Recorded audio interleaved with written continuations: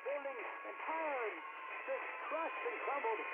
I'm not sure if it's safe to report from my vantage point. I really need to leave. So the fences inform me that the surrounding areas are in ruin. I see some people running now. In the opinion of this reporter, if this nation, or in fact the world, ever needed heroes, that time is now. That time is now.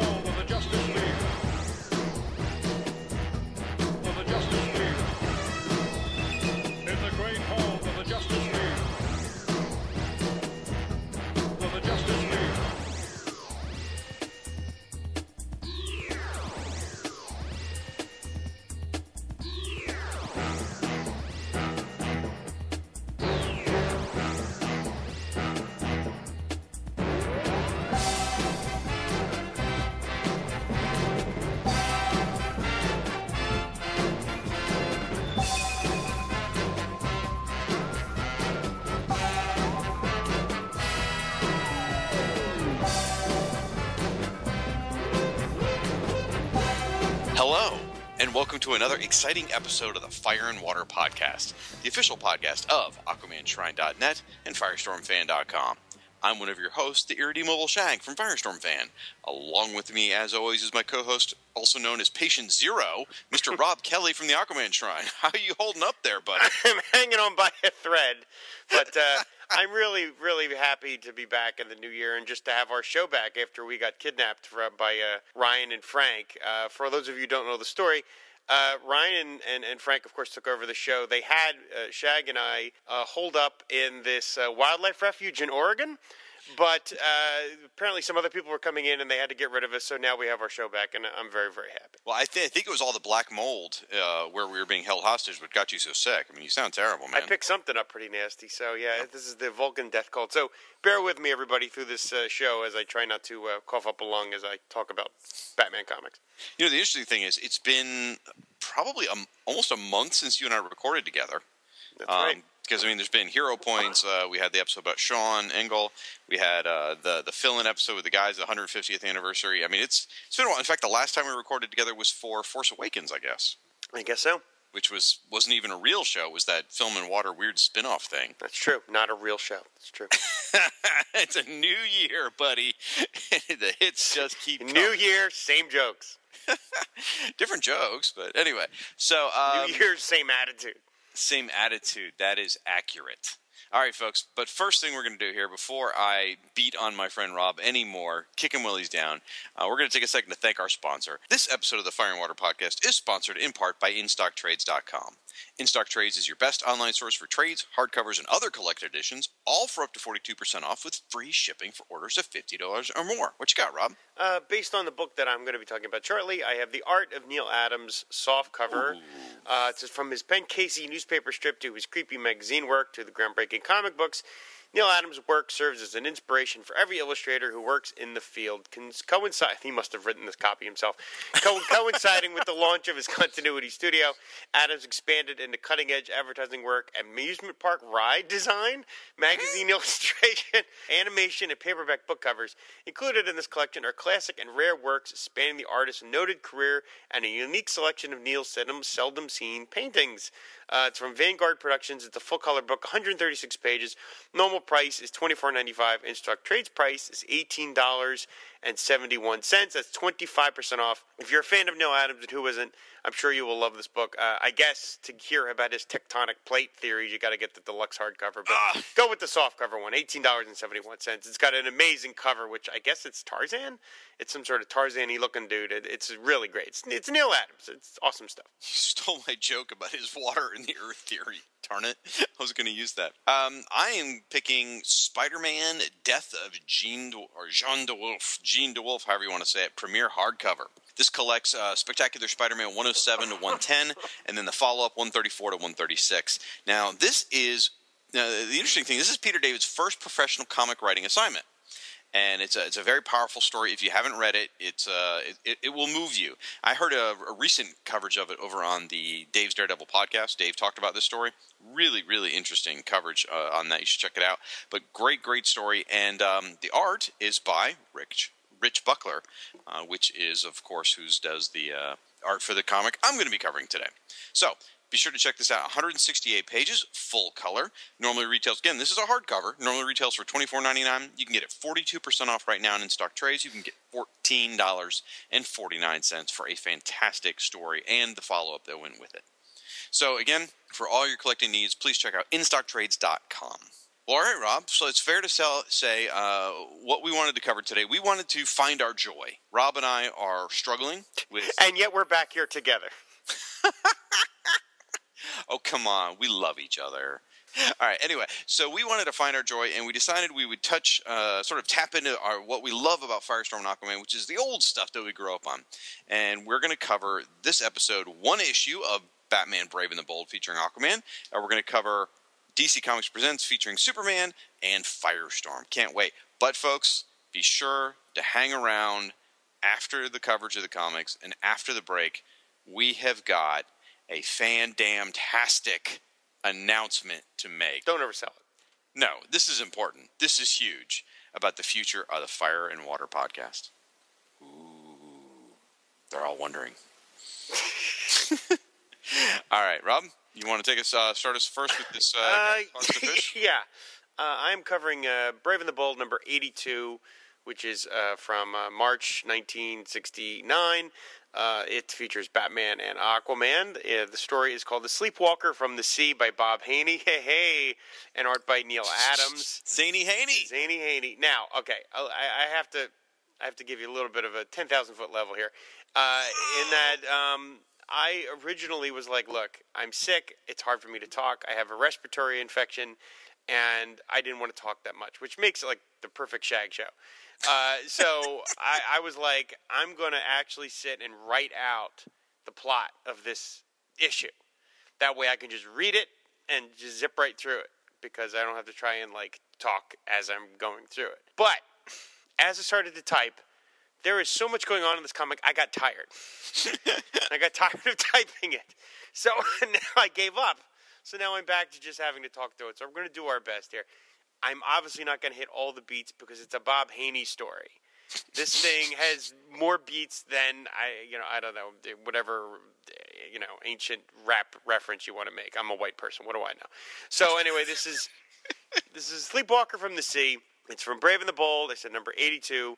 Cover and art by Neil Adams. So it opens up with Batman patrolling the docks, the Gotham City waterfront. He sees a very, very comely young woman, and there's a guy behind her sort of walking a couple of paces behind her. It sort of looks like she's in trouble. But just as the guy gets a little closer, a car drives by. She jumps in as if sort of like planned. The guy, leaving the guy standing there just sort of dumbfounded. Then a guy in scuba gear comes up out of the water and shoots the guy, the sort of dumbfounded guy, in the back with a harpoon gun. So Batman's like, what the hell is going on? Then the car turns around, and as it drives by the prostrate figure of the guy who was shot, the scuba guy picks up something off the ground that was dropped, some sort of medallion. He throws it into the car, and the car takes off. Batman jumps onto the car, tries to get the guy to stop. He gets thrown off. He grabs the driver. He's trying to question him. He's like, what's going on? And then all of a sudden, he feels, as he puts it, a grip like a king crab's bite. That's a thing. And he realizes that the person behind him looks a lot like Aquaman. The same scuba guy shoots him in the back with the scuba gun. Batman feels like this tremendous pain in his back. Finds himself dumped into the river. Aquaman rescues him using his finny friends. Later, Batman wakes up under the auspices of a doctor and Commissioner Gordon, and they're talking about that the guy that they were chasing. His name is Otto Chernak. That's the guy who got killed. And Batman says, Aquaman was basically helping Otto Chernak's killers. And Commissioner Gordon says, I know. You said it when we were pumping you out of the river, but it's crazy. Aquaman at Gotham City, incognito, aiding killers, it doesn't seem possible.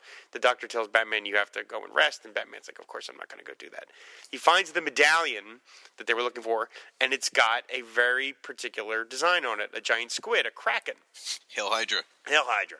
So we're like, what is going on here? So and Batman figures this has something to do with the new Marine City development that's going on in Gotham City. This is a great line of dialogue. He mentions, he says, I wanted to pump him about the new Marine City development. I had a tip there was something rotten about the deal, and Chernak was one of the behind-the-scenes biggest promoters. Whoever zapped him knew he was Dame Happy. Yes, Batman used the phrase Dame Happy. So anyway, he gets this idea of how to investigate further, and that is by questioning this woman, a model named Elsa Dubois, who was sort of the spokesmodel for this new marine waterfront. But in the meantime, he has to cancel the date that he had, so he calls this real groovy chick, Honor, and he cancels out her date on her. She's very disappointed. She says, oh, darling Bruce, you break my heart. Why can't you take me seriously as a woman?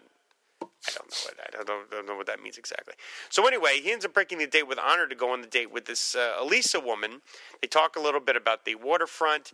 Bruce Wayne makes a contribution, so he sort of says, while I'm just a wishy-washy playboy, I get the message. Anyway, here's my check for $100,000. Does it sweeten your opinion of me a little? So it's a little upset. Like I have to tell myself that he's really playing the Bruce Wayne bit here, because otherwise he's trying to buy his way into her pants. He really is. A $100,000 check. So anyway, she gets offended by that. She storms off, but just as she does that, she drops a similar-looking Kraken medal. Bruce Wayne tries to stop her, grabs her by the arm. She smacks him, pulls out a gun.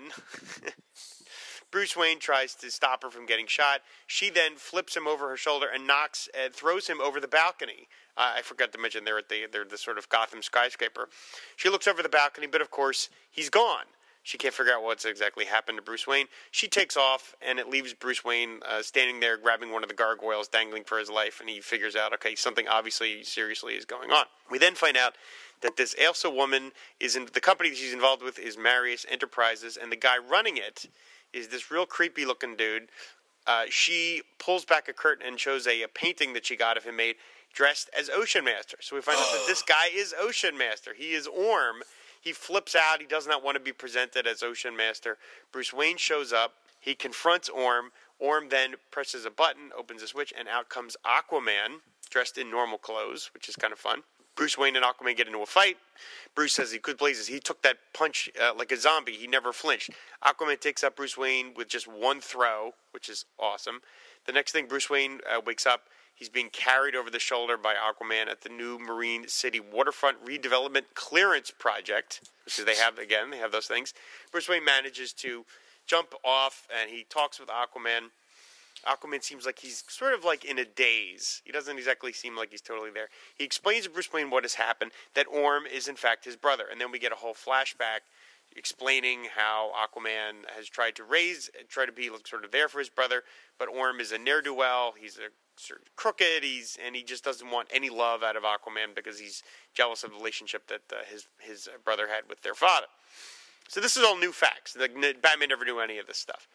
So then we go down to another flashback with Undersea. We see Aquaman in a really awesome panel at the top of the page, swimming through the water. By the way, if you like this panel, you're going to love it in JLA 190 when Rich Buckler stole it, but that's for another thing. So, yes. So we see Aquaman seeing a scuba diver who looks like he's about to pierce a narwhal. He attacks the scuba diver to get him to stop, but he accidentally uses too much force and kills the guy. He's wrecked with guilt. He's so wrecked with guilt that Ocean Master manages to take advantage of him. He convinces him that that they are bad blood, that this is something in their family. And Aquaman says, I am not Orm's brother. The taint of evil, the tragic flaw, it's in the blood. It's always been there submerged, and now it's surfaced. So Aquaman is sitting there racked with guilt, believing that he is no better than Orm. Commissioner Gordon shows up, and they find Aquaman sitting in a chair, completely helpless and sort of crippled in his insecurity. This is page 15. So, anyway. It's only another 32 pages to go, Rob. Hang in there. 32 pages to go. So, to snap Aquaman out of it, they bring in a doctor and Mira, who convinces Aquaman that he is, of course, a good person. They do some work on his psyche, realizes he's okay. Then we find out that it's not exactly Mira, it's Honor, dressed as Mira. They figure that Aquaman wouldn't, in his dazed state, wouldn't figure out that that's not his real wife. So, and she looks pretty good as Mira, I gotta say.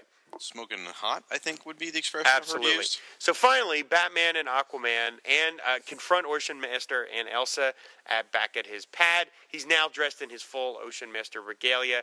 He drops a trapdoor, which brings Batman and Aquaman into a tank full of sea creatures. Aquaman tries to use his mental powers, of course, to talk to the fish, but it doesn't work. And we find out because Ocean Master has basically overruled Aquaman, and he's talking for them. So these sharks are attacking, octopi are attacking.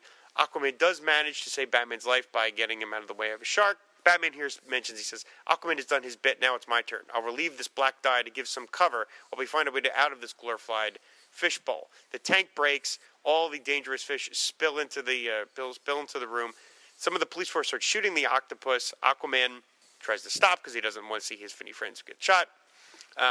Orm uses Elsa as a human shield, showing that he does not care about her. She's very hurt by that. He then disappears into a special room, and he leaves Elsa behind. We see that Ocean Master has dived into a ship. He's disappearing. The sub is disappearing. They start shooting after Ocean Master, but Aquaman stops this bazooka that this cop is firing. And he says, I said he was not to be harmed. As Ocean Master takes off, Commissioner Gordon is like, wait a minute, what's going on here? Like, why did Aquaman stop us from apprehending Ocean Master? Batman says, I agreed not to harm Ocean Master. Aquaman is still honoring the bond between him and his evil brother. So must we. There's a different law for them. Ocean Master will pay for his crimes in their world. Sure, that's Batman. So anyway, in the room is the doctor and the cops and Commissioner Gordon, Elsa, and Batman.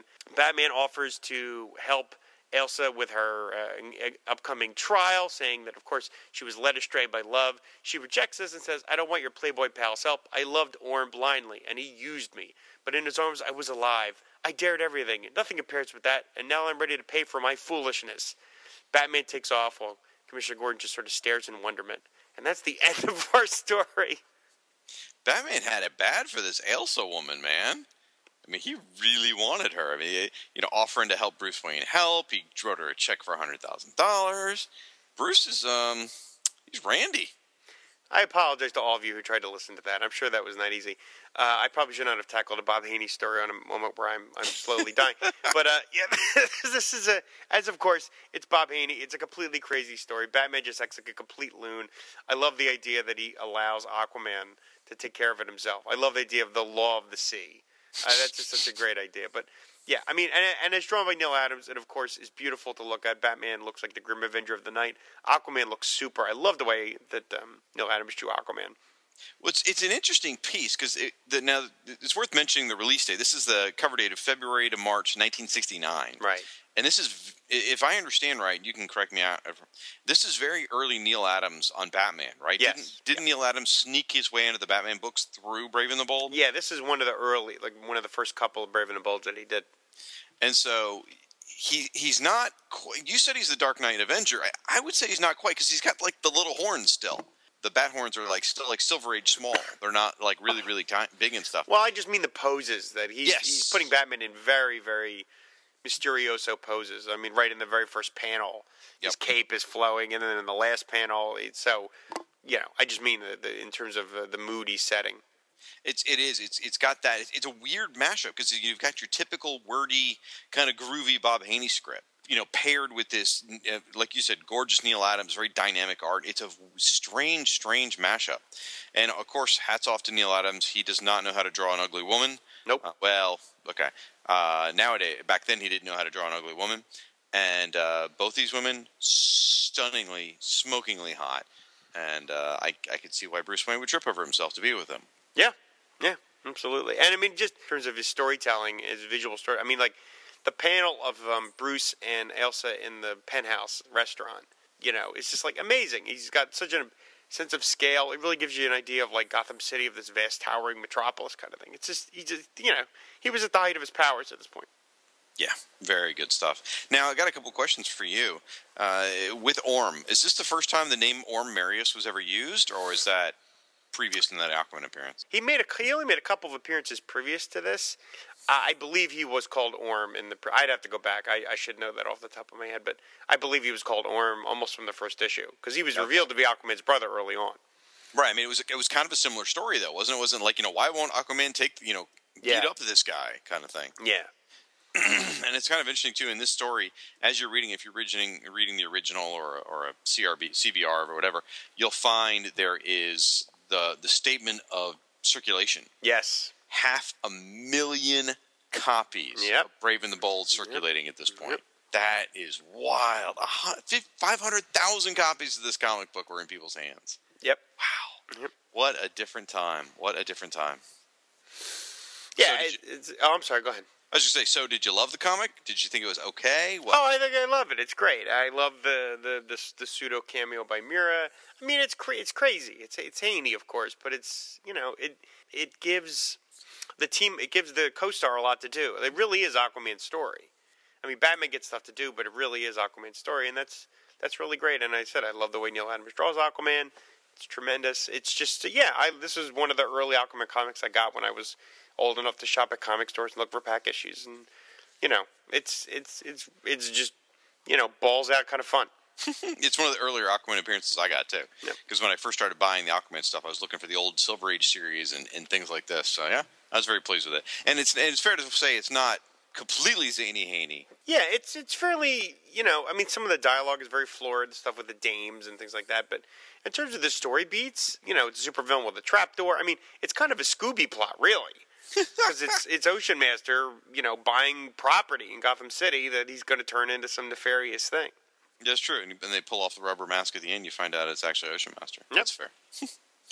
All right. Well, good stuff, folks. You can find that's reprinted in the Brave and the Bold showcases. So definitely check those out. Up next, DC Comics Presents, featuring Superman and Firestorm. This would be issue number 45, cover dated May 1982. But, folks, if you want a brand new spanking copy of this, you need to fly around the Earth, traveling in time. Now, remember, go right to left. If you want to go back in time is how that works. And you go back to February 4th, 1982, and pick up a pristine copy of this one. But bring 60 cents with you, because that's how much it cost on the cover. Now, just to give you a little bit of history and placement of this, as I said, this came out in February of 82. Well, Rob, have you ever heard of a little comic called Fury of Firestorm, the Nuclear Man? I believe I have. Yes, issue number 1, which we covered on this very show 25 months ago, I guess, or whatever. That comic came out 1 month after this one. So this comic was really sort of a backdoor promotion for the Firestorm's upcoming own series. So you would get Firestorm Backup and Flash number 304 was the last Firestorm Backup. That was in September 1981.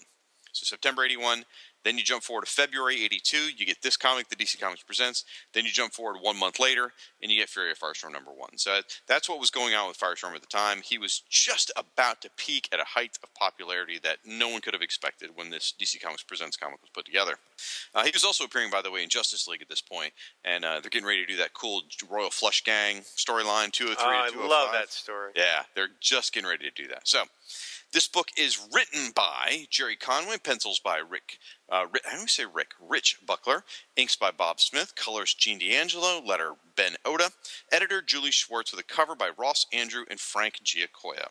Cover is a blue background with a green aircraft carrier, and because that's what color they are. And you have Superman coming in from the left, you got Firestorm coming in from the right, and they're both fighting this guy who is pretty much naked, except for gold trunks and gold boots, and he's got these weird crisscross patterns across his chest. That would make a great name. It would. And he goes, "You heroes are going to learn something right now. Never cross crisscross," with K's. He was so proud of himself when he came up with that name. He was pretty well. It's we always talk about predestination. His name is Christopher Cross. So sailing, take me away where I'm. Never mind. Wow, that is worse than normal. No, that was for you, David A's Gutierrez. I think from going forward, every time I say crisscross, I'm going to say applesauce afterwards, because that's what we have to say to my kids when you want them to sit down and put their sit cross-legged, crisscross applesauce. Wow, I was like, where the hell? What are you? Oh, you've never heard that? Yeah, you say that to kids. When you want kids to sit Indian style, as they call it, you go crisscross applesauce. Wow, I did not know that. Okay. Yep. So, like Rob, I hate doing story recaps. I suck at them. I do long, meandering, going off on tangents sort of story recaps. Not that you guys have heard anything like that recently. So what I did was I'm pilfering a bit. Comics Vine happens to have a recap of this issue. So I used that sort of as my base, if you will. It's if I was making a soup, this is like the stock. It's mainly my own words, but I did use that as the basis. So just wanted to give credit to them, so people didn't think I was completely ripping them off. All right, our story opens in some area with some foreign military staff. They're anxiously sitting around watching a radar screen. They're tracking one of their own agents who's in a plane that is returning from invading American airspace. Then suddenly you get this amazing 2-page splash page. It's gorgeous. Superman is literally gutting this enemy jet by flying through it. And this jet happens to be carrying an American trader whose name is Christopher Cross. Applesauce. Cross, as the plane's destroyed, Cross bails out of the damaged plane, and he's still clutching these stolen computer chips and a plutonium pack that he's planning to sell to America's enemies. And the pilot bails out as well. Then in this next moment, I can't decide whether this is a perfect example of super dickery or super patriotism. I'm not sure. But Superman uses his own super breath to blow both men further out to sea, away from the enemy coast where they would get away, and back over U.S., I guess the line where U.S. soil, or just, even though it's the middle of the ocean, but towards a USS... International waters. Thank you. Blows them out there where a USS aircraft carrier is, or the USS Rayburn. So basically, instead of letting them escape, he blew them back over into where American agents could arrest him. I think that's hilarious. Then in a freak accident, the traitor, Crisscross, applesauce, is struck by lightning.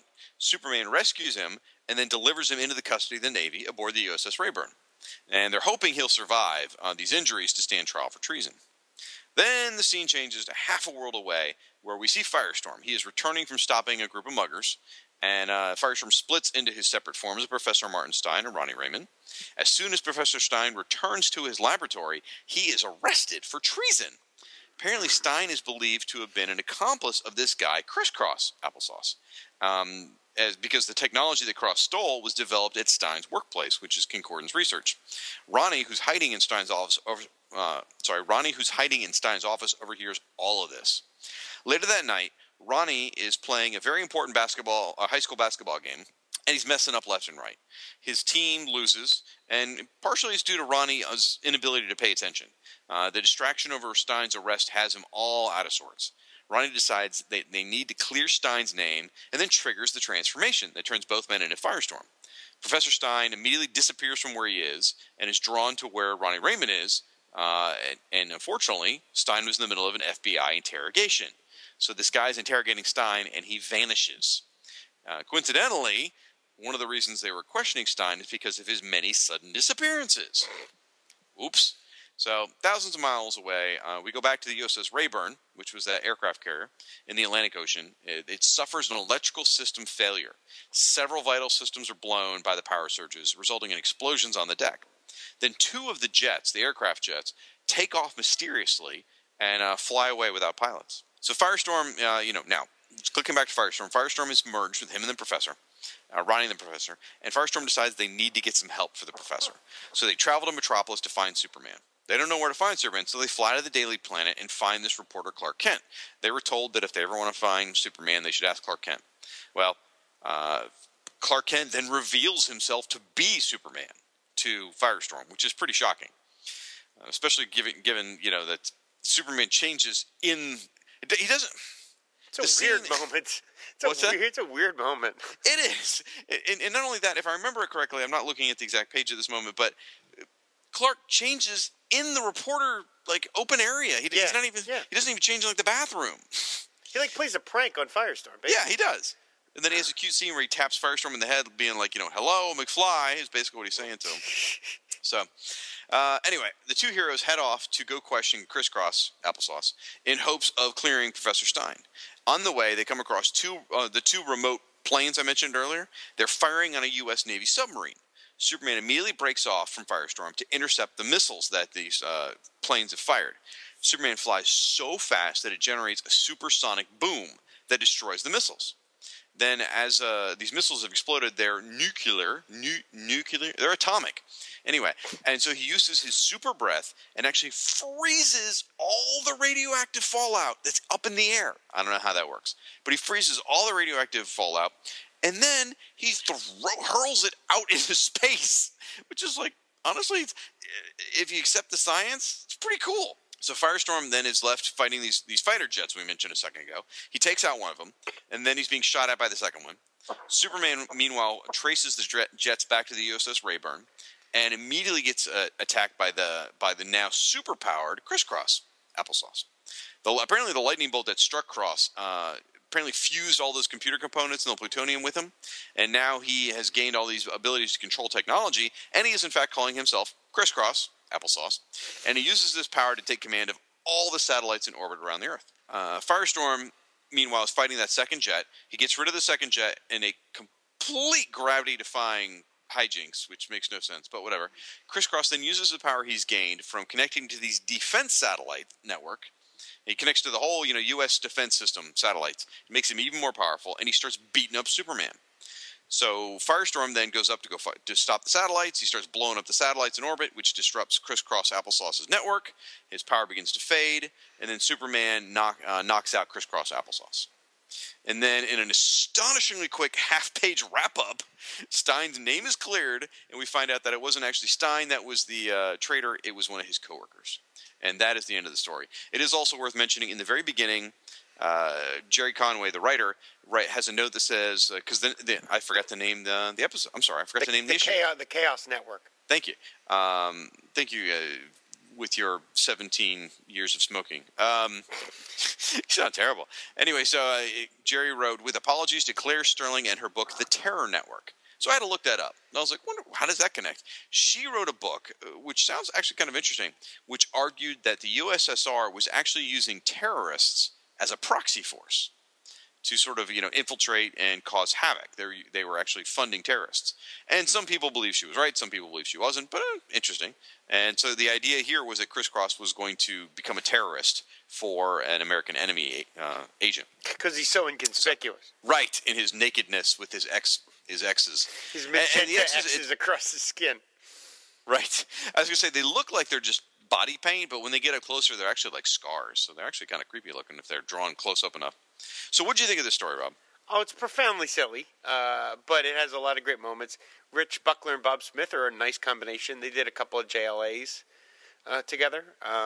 So there's, and I mean, I think it's sort of funny how arbitrarily Superman reveals his identity to Firestorm. Yeah, well, you notice it's in a story written by Jerry Conway, not a story written by a Superman writer. Right, yeah. I mean, he's just like, and the way he pulls a prank on him, it's just so, it's just like so silly. But no, it's a lot of fun. It moves at a great pace, and like I said, Buckler's a great artist for this kind of material. He was really good at like interesting angles and poses, and really good at characters that could fly, especially.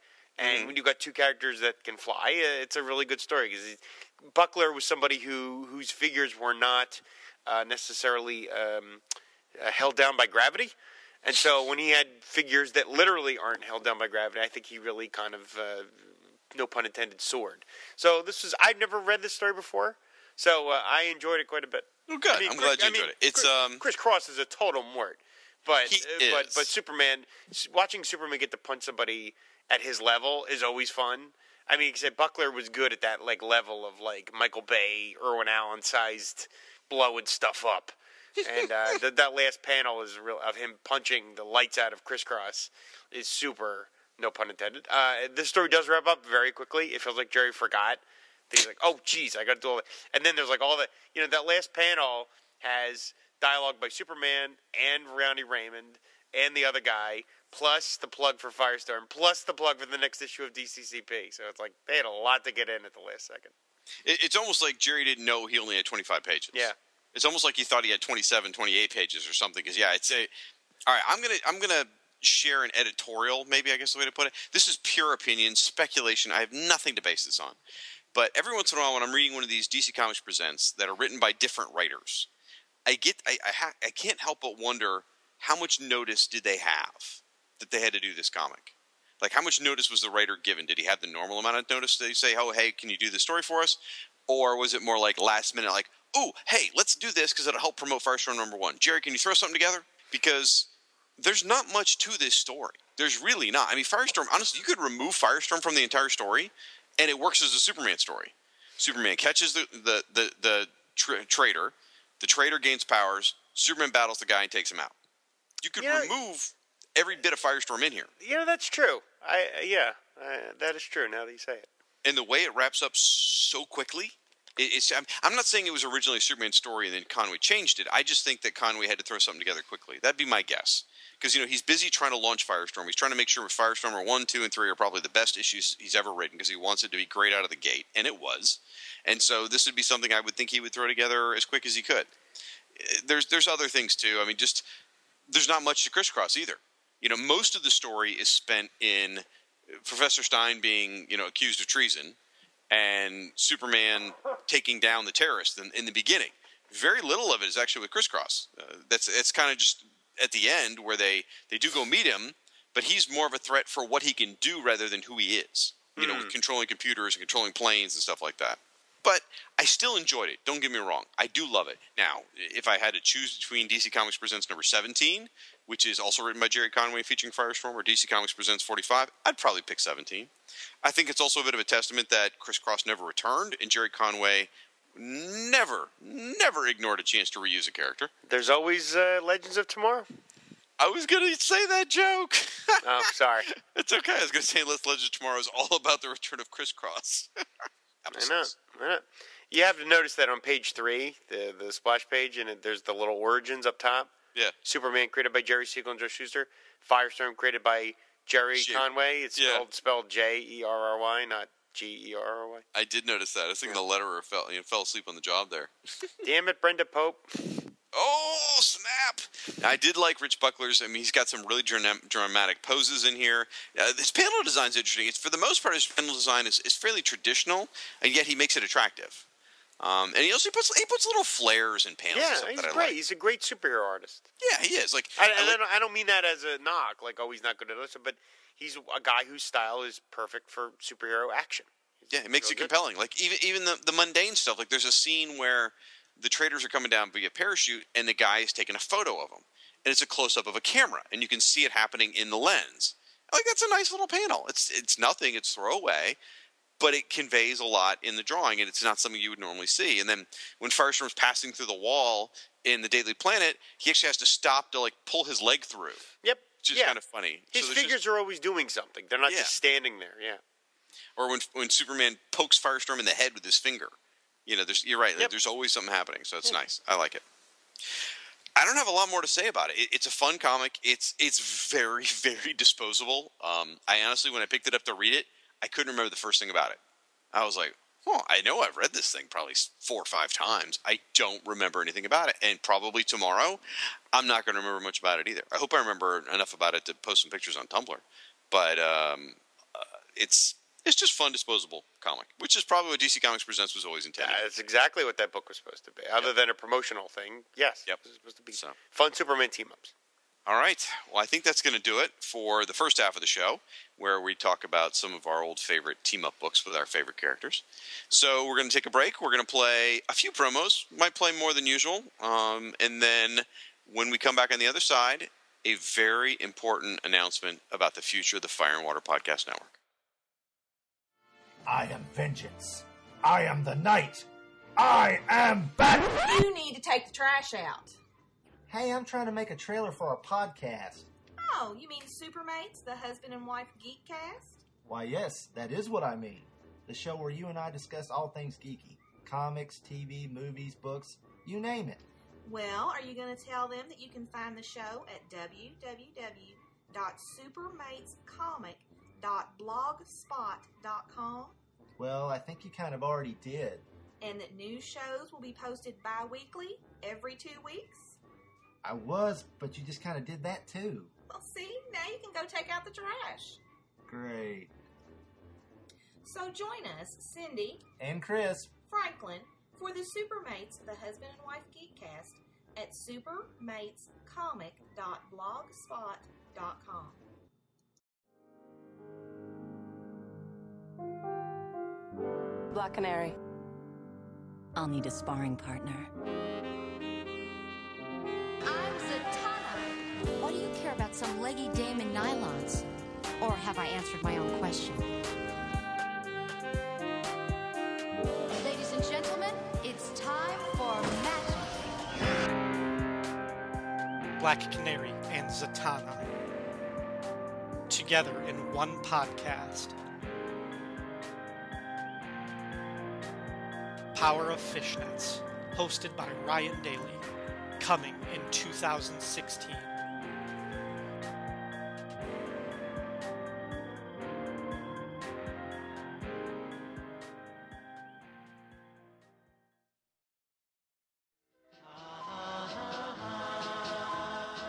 The Lonely Hearts Romance Comics Podcast, in which four guys talk about romance comics and about romances in comics, with Siskoid. We're all French Canadians here. Marty. In horror comics, there's often like this little, romance tinge, I guess. Okay. Bass. We just turned on him. And yours truly, Fern. I'm very aroused. Featuring the overproduced wonder that is romance comics theater every episode. Dan, I knew it couldn't last from the first day you eyeballed me when I reported to work. It wouldn't matter if I washed in laundry soap and came to work in a burlap sack. I'd turn you on. And you have the same effect on me. I do? The Lonely Hearts Romance Comics Podcast, available at lonelyheartspodcast.wordpress.com and on iTunes. We've had a comic book romance. Hey everybody, we're back. For some reason I am talking.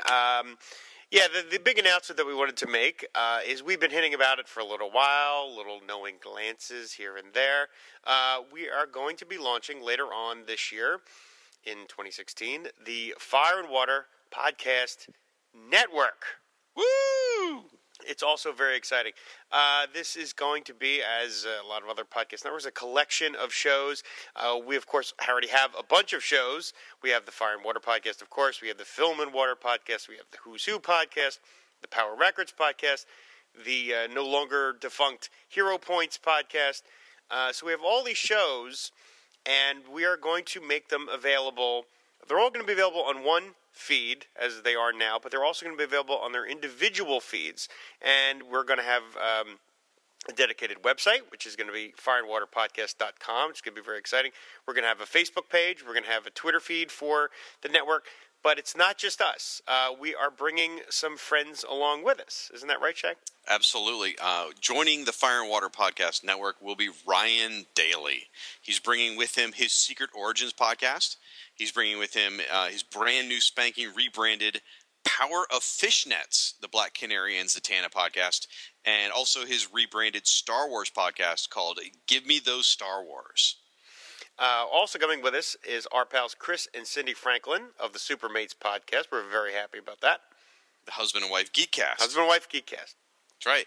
Also joining us is going to be Siskoid. Bringing with him is the Lonely Hearts Romance Comics podcast, and in the near future, he's going to be launching another podcast dedicated to the massive DC Comics crossover, Invasion. Add to that my own new show, Justice League International, Bwahaha podcast.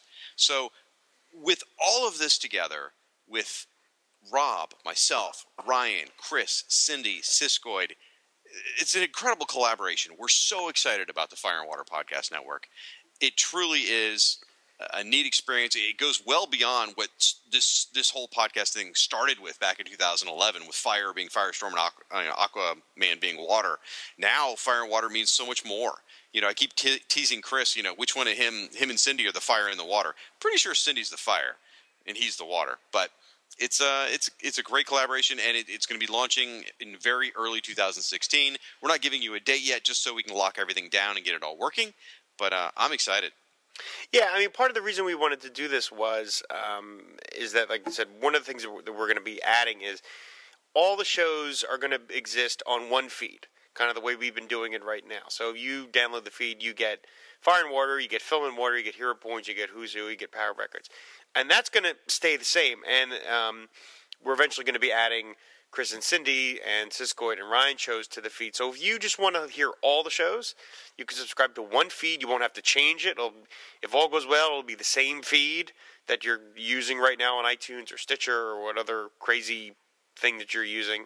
But we will also have separate feeds for every show. So if you just want to listen to some shows, even though it's going to break our heart, you can listen to just some shows. You will be able to subscribe to those individual feeds. And part of that came from me a little because, like, in terms of the Film and Water podcast, like, if I had enough time, I would record like 3 or 4 Film and Waters a week. Because I have so many movies I want to talk about. But I didn't want to, no pun intended, drown the Fire and Water feed in movie episodes. Because, I could see people were like, hey, I don't want to necessarily see this show that I didn't subscribe to showing up. Well, now it's going to be its own thing. So if you just want to listen to Fire and Water, you'll be able to do that. It's going to have all those options available to you. And that's part of the thing that got us excited. It's just, it helps... allow everyone to sort of give the maximum amount of options in terms of following the shows. And, we'll get to be able to promote each other's work a little more and, get to do some more crossovers. It'll be a whole lot of fun.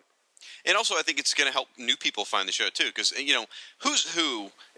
I'll just put it out there. Who's Who's our most popular show. Yes. It's our most downloaded show. I was completely wrong about that. I like hearing that. That's nice. We should put that on a reoccurring soundbite. I'm willing to say when it's true. I was completely wrong about that. And right now it's buried in the Fire and Water podcast feed. So when someone's on iTunes, it's kind of hard to find. So now having its own feed, it'll bring in a bunch of new people, and it will attract new people to the Fire and Water family of podcasts, the community, the nuclear subs, and we'll all it'll just expand. The community will continue to grow.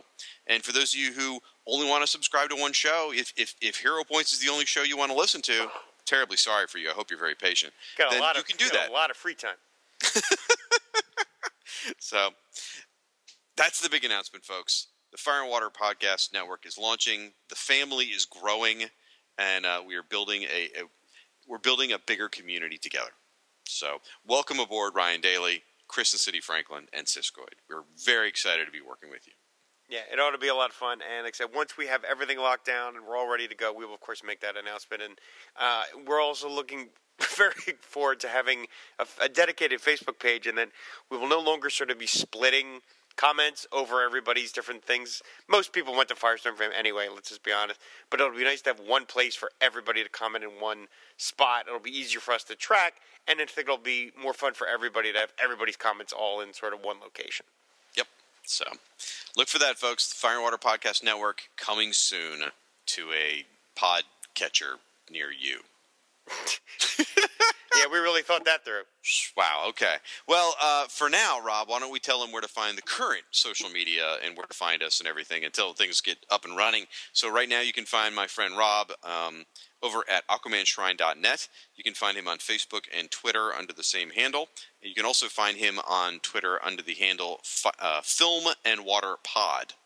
So one of the longest handles on Twitter. Oh, for God's sakes. New Year, same jokes. You can find me at FirestormFan.com.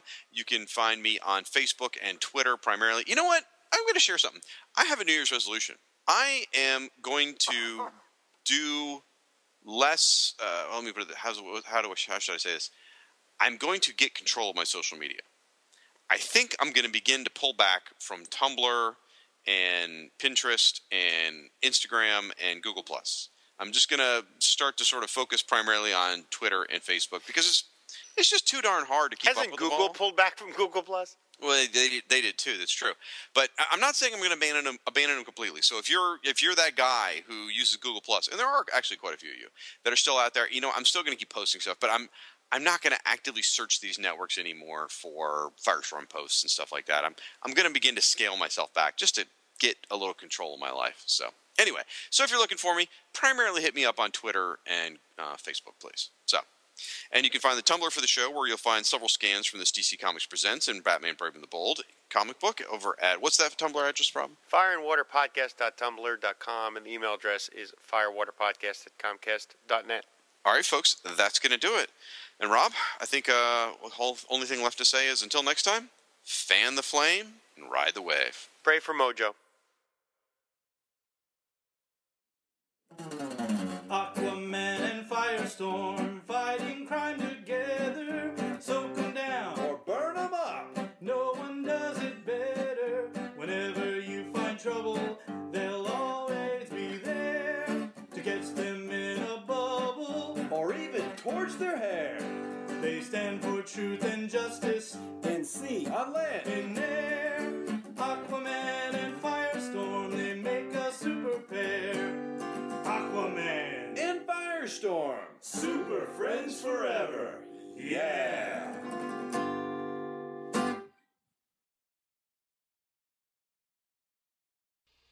So, I want you to get up now. I want all of you to get up out of your chairs.